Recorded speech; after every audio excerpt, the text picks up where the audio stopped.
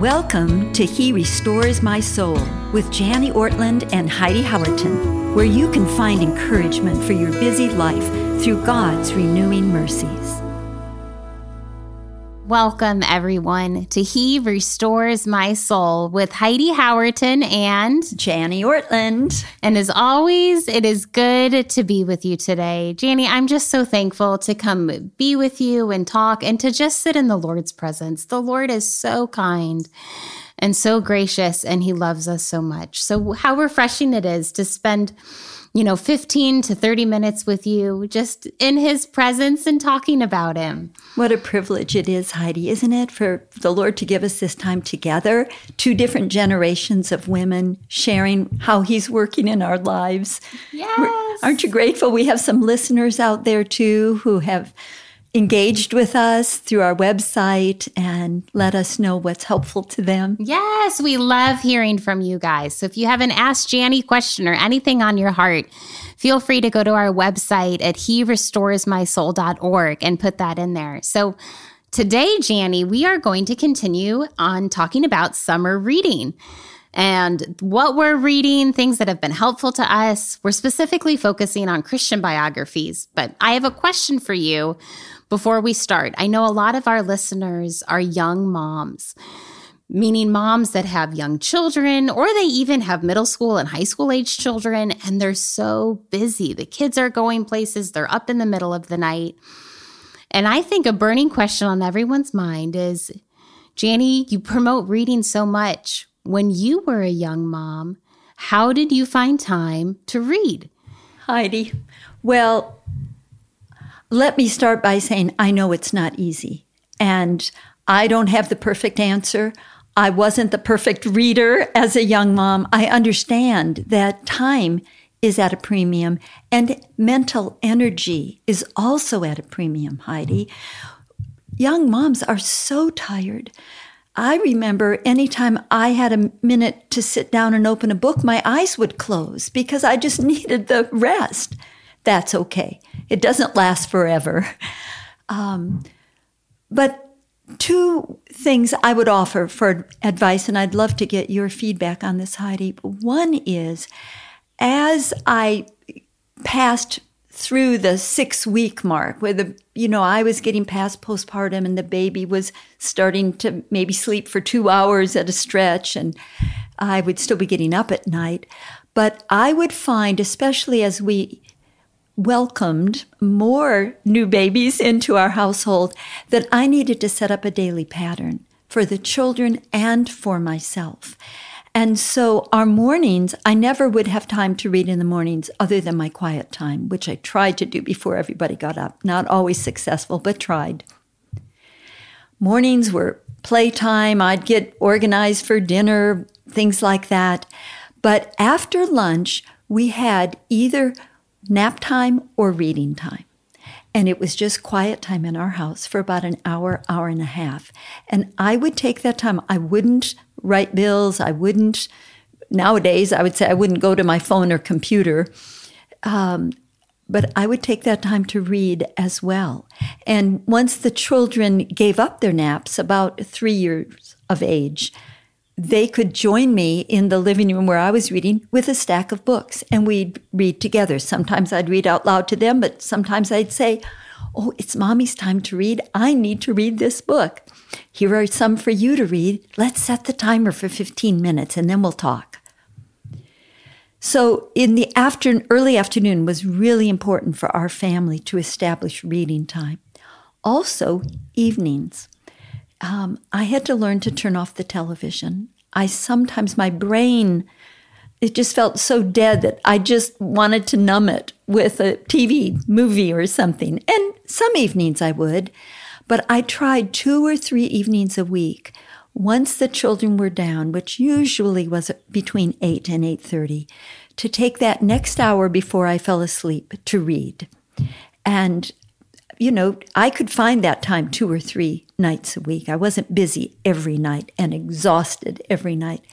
So those were 2 ways that I found. I mean, when I was discipling in those days, we had assignments to read. So I needed to lead our discipleship group in reading. And the Lord helped me that way. Heidi, what do you think? Oh, I think your comments are so helpful. I do a lot of them in my own life. I know when I was in your discipleship group and when I've led past discipleship groups, I often used my children's nap time in the afternoon. And that's when I did my quiet time, because it was hard for me to get up in the morning and spend time with the Lord. So I did my quiet time in the afternoon during nap time, and I'd read my Bible first.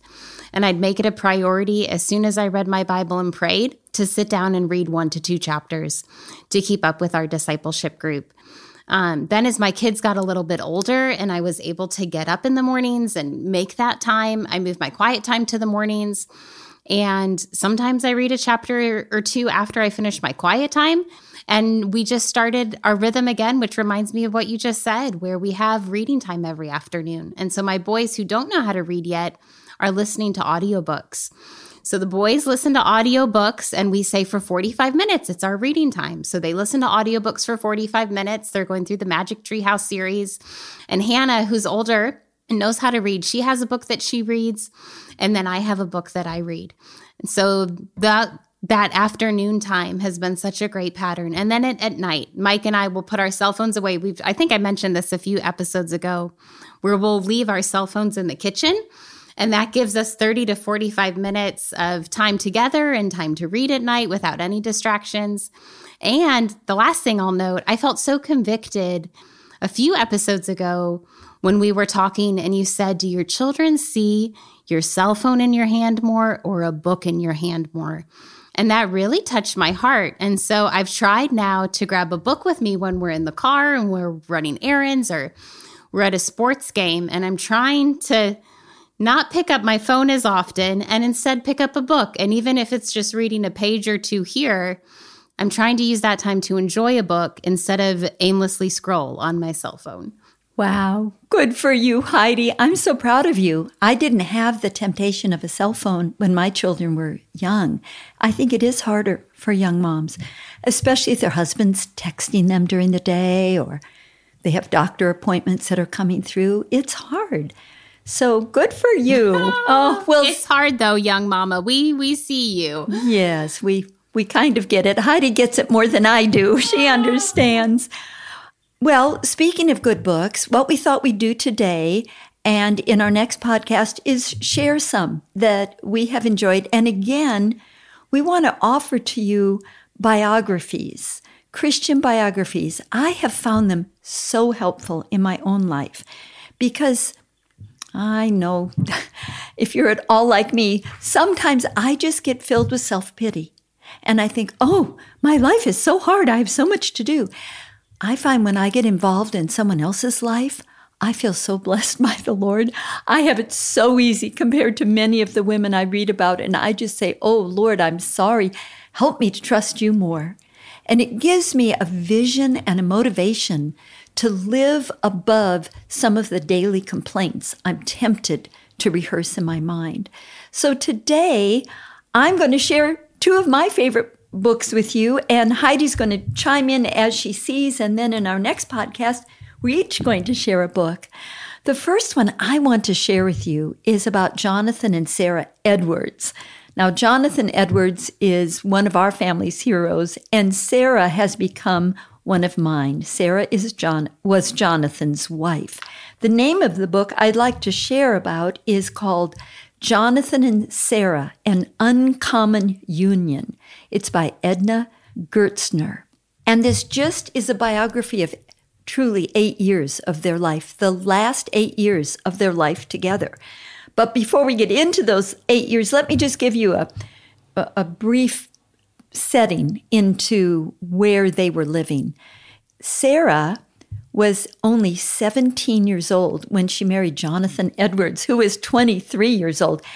And they lived before the American Revolution. I mean, these were early years in America. This book, as I said, focuses on the last 8 years of their life together. And it was after a very hard time when Jonathan had been dismissed from the most lucrative parish in New England at that time. They had 11 children, and they went out to Stockbridge and built a home. Now, the French and British were fighting, And both countries were trying to get the Indians to fight for them. Sarah and Jonathan's home became a hostel. Sarah was very hospitable. If you read this book, you would be amazed at all the meals she made and people she cared for. In the year 1755, now think back how, if you know American history, how far back that is before the Revolution. In 1755, their home became almost a fort, and soldiers built very high walls around it. She had 4 soldiers living with them, along with their 11 children. She had to spend much time searching for food and fuel as she provided meals to the builders and refugees. This book says that she provided over 180 meals to soldiers and over 800 to refugees. It talked, Heidi, you and I would appreciate this with my husband being a hunter. It talked of her searching in the forest for food. She'd look for turnips, wild turnips to cook with, and even wild game, such as squirrels. Would you like some squirrel stew, No, Heidi? I don't think so. Can you imagine? But they had to do that. I can't imagine raising 11 children and then going hunting or looking for food. Yes. Well, obviously, she taught those kids to help her. Oh, my goodness. Jonathan worked 13-hour days. I mean, when you think of it, he'd get up at 4 or 5 in the morning, and he'd work till 5 or 6 at night. Then he'd come home in the evenings and be with the children. It was said that he and Sarah had a rare and beautiful relationship. He would speak to others of her mystical communion with God. He could see God in his wife's life. I love that, and I'm challenged by that. I want Ray to see God in my life, Heidi. I know you want the same for Mike. Well, Sarah was very disciplined. I was challenged by that. She ran the household. She taught the children both their studies. She homeschooled them and their chores. There were daily duties and tasks for everyone to keep the house running smoothly. It is said, the biographer said, there was a choice combination in Sarah's life and in her personality of both intelligence with extreme sensitivity. Sometimes we'll see in a woman one or the other. A brilliant woman who's not quite as sensitive and relational, or a highly relational woman who doesn't quite have the mental acuity needed. Sarah had both, and she used both. This book also spoke of her frequent illness. Sometimes she was very ill. In 1752, she was very near death. She also had to nurse Jonathan's frequent bouts with fevers, chills, fatigue. Sounds like COVID, doesn't it? Oh, but in every illness and in every trial, they resigned themselves to the will of God. Let me read one of her letters to one of her daughters, Mary, about this very fact of resigning herself to the will of God. This was, she was missing her older daughter, Mary, who lived far away. I can empathize with her there. Sarah says this in a letter to Mary: "Though you are at so great a distance from us, yet God is everywhere. You are much out of the reach of our care, but you are every moment in His hands. We have not the comfort of seeing you, but He sees you. His eye is always upon you. And if you may but live sensibly near to God and have His gracious presence, it is no matter if you are far distant from us. I had rather you should remain hundreds of miles distant and have God near to you by His Spirit than to have you always with us and live at a distance from God." Isn't that beautiful? I really appreciate that, Heidi, because all 4 of our kids live at a distance from us. And I was challenged by that. I'd much rather have them near to God and distant from me than near me and distant from him. Well, Jonathan, near the end of his life, of course, neither Sarah nor Jonathan knew it would be the end of his life, but near the end, he accepted the post as president of Princeton University. It was known as the University of New Jersey at that time, but it was in Princeton and became Princeton. The whole family was excited. They were looking forward to this move, and Jonathan went ahead to assume the post. Sarah would pack up the house and help with moving and all of that, as we moms know about. Jonathan led the way there in Princeton in the smallpox vaccine. It was up to politicians and the church leaders to lead the way there, both politically and religiously, and then socially. Well, he got his smallpox vaccination, but he died from it, as did their 27-year-old daughter, who had 2 children of her own. She was already a widow. Now, Sarah, of course, there were no telephones or any way for her to know this. She heard about Jonathan's death before she heard about her daughter's death. Her daughter died 2 weeks later. I'd like to read her letter to her daughter that she wrote after Sarah heard of Jonathan's death. She said this: "My very dear child," who was a grieving widow herself, "what shall I say? A holy and good God has covered us with a dark cloud, the cloud of her husband and father's death. Oh, that we may kiss the rod and lay our hands on our mouths." She's saying, if we can't stop at speaking out, let's just put our hands over our mouths to keep from speaking out. "The Lord has done this. He has made me adore his goodness, that we had Jonathan so long with us. But my God lives, and he has my heart. Oh, what a legacy he has left us. We are all given to God, and there I am, and love to be.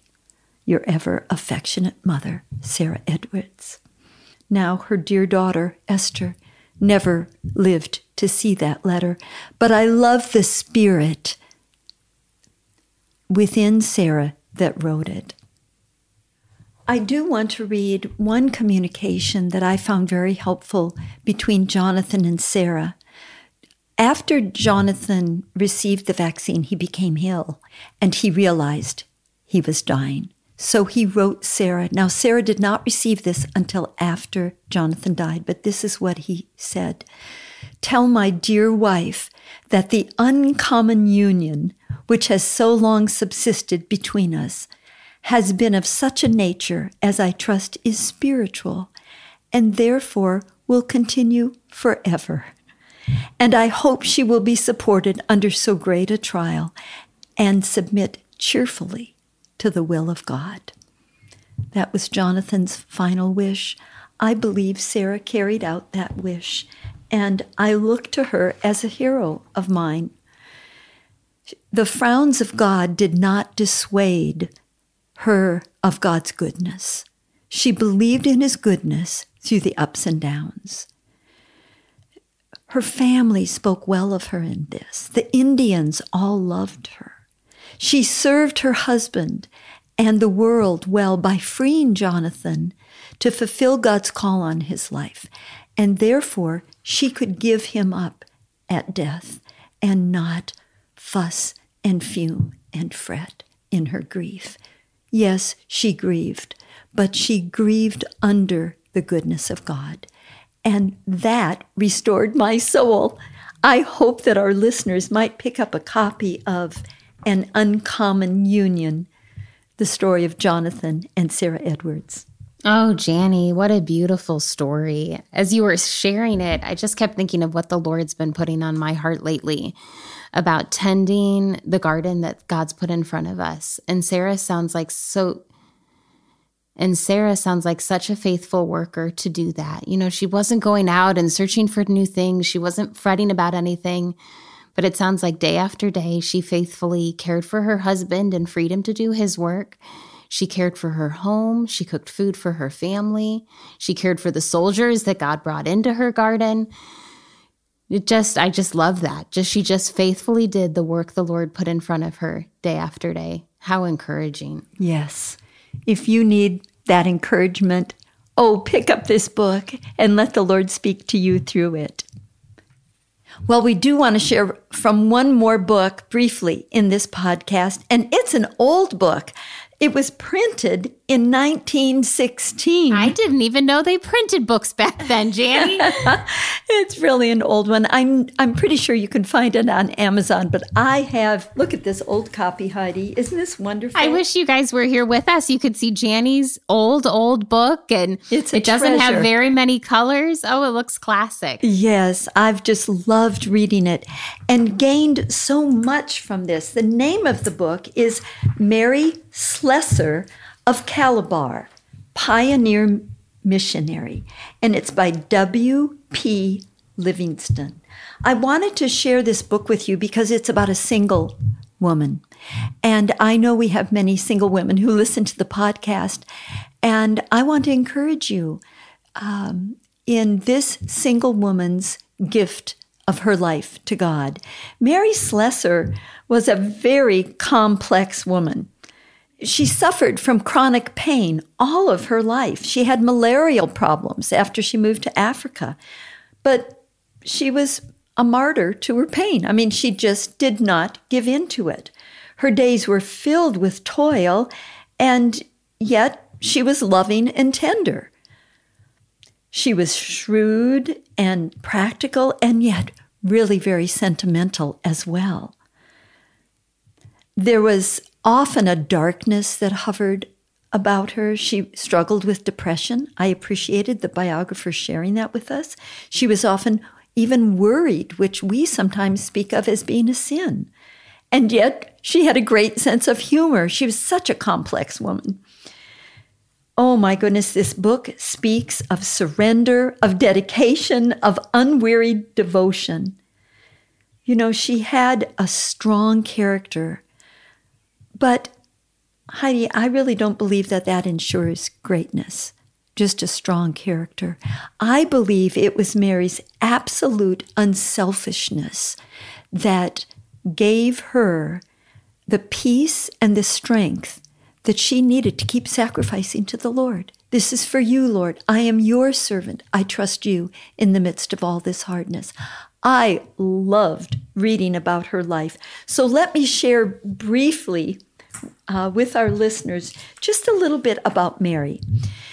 She was born in my favorite country in the world, Scotland, up in Aberdeen, Scotland. And that was where Ray and I lived for 4 years, right outside of Aberdeen. So I can picture what her life might have been like. She was born way back in 1848 into a very poor family. Her father drank all the time. She was the second of 7 children, and at age 11, she had to start working in the factory half days. She'd go to school part day and then go right to the factory. By the time she turned 14, she had to leave school, and she worked 6 days a week. 6 hours a day in the factory to provide for her family. So she was a hard worker. She had heard in her church, her mom took the 7 children to church. She heard of Calabar, which was a settlement in Africa. In 1846, it was the heart of the slave trade. And the church wanted to speak into that. Mary said, because it was a post of danger, therefore she felt it was a post of honor. And she wanted to go. She wanted to be a missionary. So at age 28, she sailed to Calabar.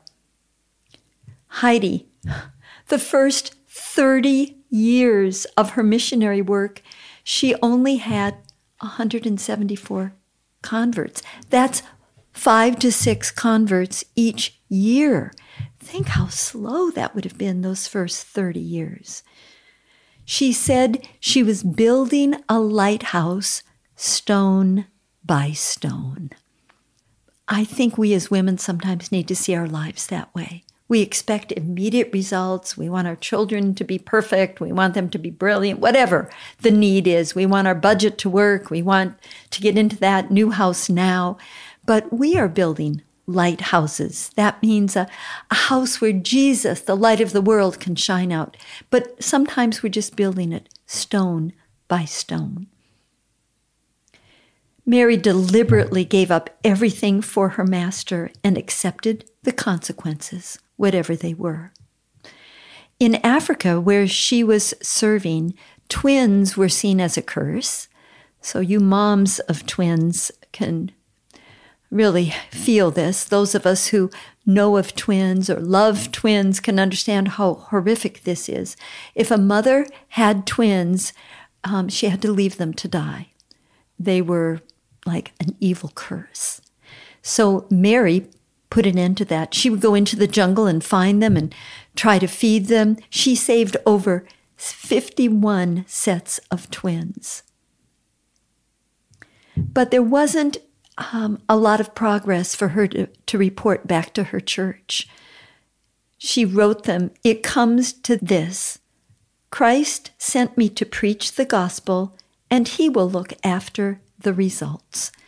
Well, that's really good for us, Heidi. And as young moms, women who are listening wherever we are, Christ has sent us into a particular time in history, into a particular situation and setting. And so we serve him where he asks, and we leave him to look after the results. I think of our moms that work too, and are the women that listen that are single and working, to remember that, God has put me in this job. He's put me in this place. So I'm going to serve him faithfully there day after day and let him be in charge of the results. I think that would have helped me when I was a nurse in the neonatal ICU to just remember that here is where God's put me, and I'm going to be faithful to serve him here and allow him to bring the fruit here and trust him with the rest. Yes, that's so good. A couple other things before I close this off. I think it's interesting that all the children loved Mary. They felt safe with her. And she began becoming a figure of governmental power over some of the natives there. She ruled for about 100 miles around her little mission compound. They would come to her and let her be the judge. She showed much courage, much self-sacrifice in a lot of solitude. She was always forging ahead, looking for new ways to serve Jesus. She won the government staff around her by her sympathy. She entered into their lives. I liked this about her. It said she appreciated their difficulties and temptations, and she acted towards them as a wise mother would. One person wrote about her, "She was a true woman." Oh, we want to be true women. She was a true woman with a heart full of motherly affection. To be with her was an education. One might enter her house feeling pessimistic, but always left it an optimist. Don't you love that? May that be true of us when people enter our homes. Lord, help us bring your refreshing spirit to everyone that comes. Yes, yes. Well, she only lived to be 66 years old, which in Africa was a long time in those days, but to our day might not seem as long. But the Lord preserved her until she was 66. And when she died, she was called the Good White Ma who lived alone. I would encourage our listeners to read this, read about Mary Slessor of Calabar. If you're struggling with self-pity, I often do, and this book has really helped me with that. Or if you need a shot in the arm of faith, you want your faith to be expanded, deepened, encouraged, read about Mary Slessor. The Lord will use her in your life as he's used her in mine. And Heidi and I pray as you do read this summer that he will use these Christian biographies to help restore your souls as he has promised to do. Thank you for joining us today. This podcast is generously funded through Renewal Ministries. If you would like to discover more about Janie and Ray's ministry or make a donation, visit their website at renewalministries.com. If you have a question for Janie or would like to learn more about this podcast, please visit our website at herestoresmysoul.org.